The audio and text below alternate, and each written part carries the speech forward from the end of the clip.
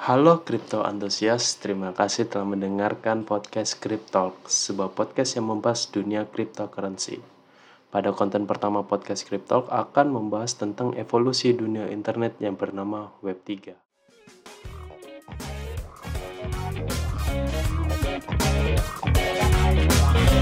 Pernahkah kalian berpikir untuk melakukan pembayaran tanpa harus melalui pihak ketiga seperti bank?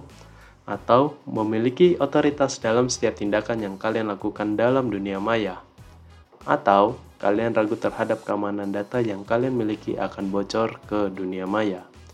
Jika semua permasalahan tersebut kalian rasakan sekarang, maka Web 3 mampu menjadi solusinya.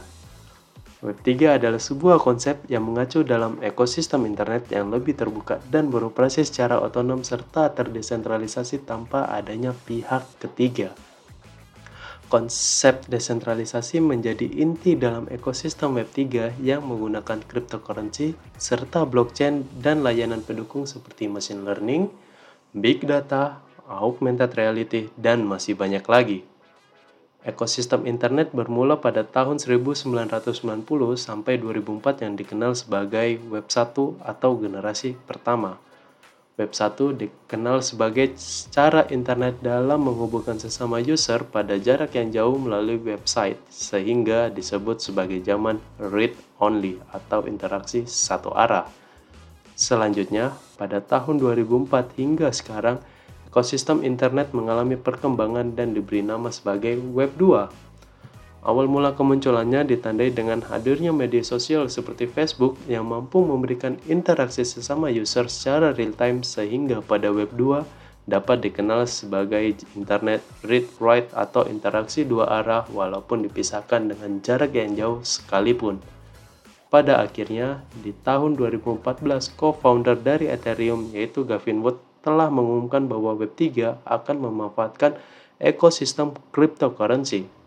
Sehingga pada Web 3 seluruh data akan saling berhubungan dengan sistem desentralisasi menggunakan teknologi blockchain.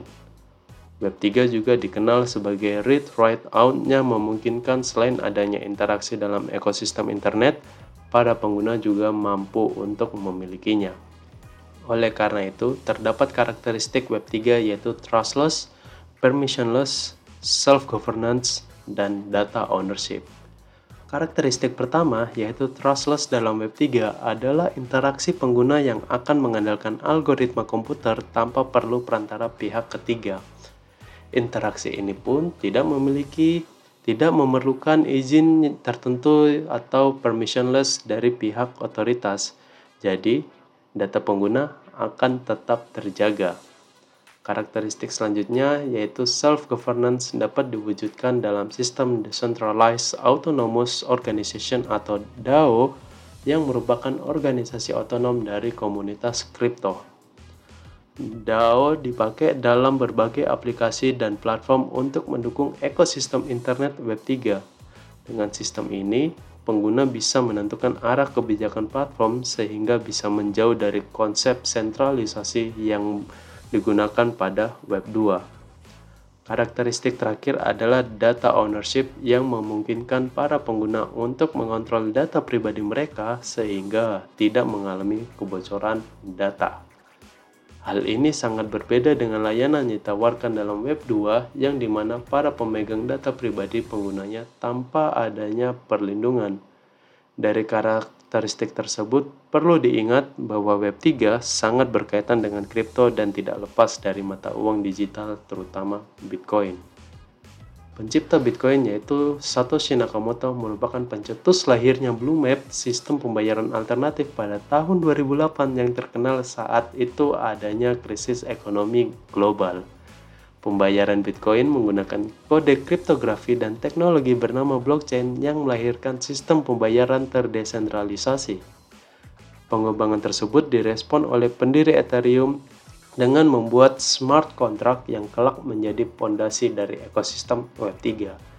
Sehingga transaksi di Web 3 kebanyakan akan menggunakan mata uang kripto jika dibandingkan dengan uang konvensional yang beredar hingga saat ini. Keuntungan menggunakan Web 3 yang pertama yaitu kepemilikan.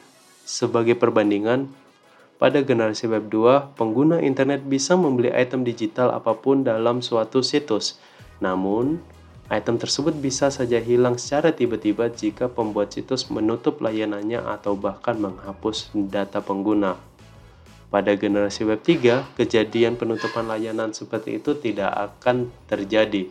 Hal ini karena kepemilikan item pada Web 3 bersifat secara langsung melalui non-fungible token atau yang dikenal sebagai NFT.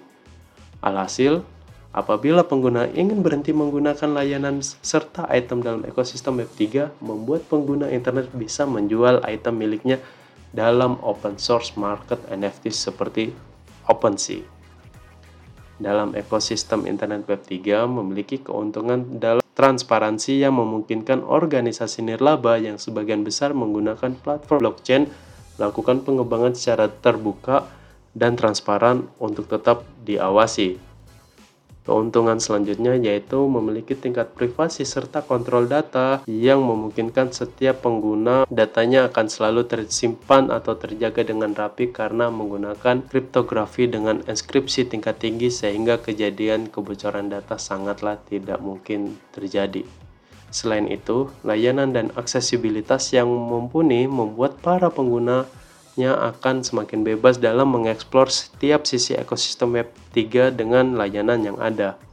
Keuntungan terakhir dari Web 3 adalah platform tanpa batas yang membuat para pengguna tidak dibatasi berdasarkan gender, geografis, hingga pendapatan per bulan.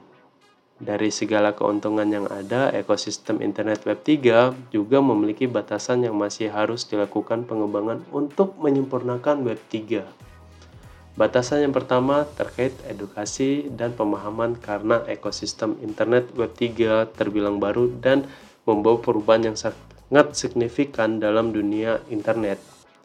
Hal tersebut mengakibatkan bahwa masyarakat awam yang bahkan belum mendengar apa itu Web 3. Sehingga diperlukan edukasi terkait Web 3 untuk mengenalkan kepada masyarakat umum. Batasan kedua yaitu user experience. Karena mayoritas platform berbasis Web 3 masih banyak yang belum menggunakannya, membuat para pengguna harus lebih belajar terkait istilah-istilah baru seperti smart contract, metaverse, dan sebagainya. Batasan yang terakhir yaitu infrastruktur Web 3 yang belum mampu membuat desentralisasi sarana, mengakibatkan platform Web 3 menggunakan pihak ketiga sebagai sarana tersentralisasi seperti Google dan Facebook. Namun, hal ini coba diantisipasi oleh Chainlink yang membangun desentralisasi sarana tanpa bergantung terhadap sarana yang sudah saya sebutkan sebelumnya.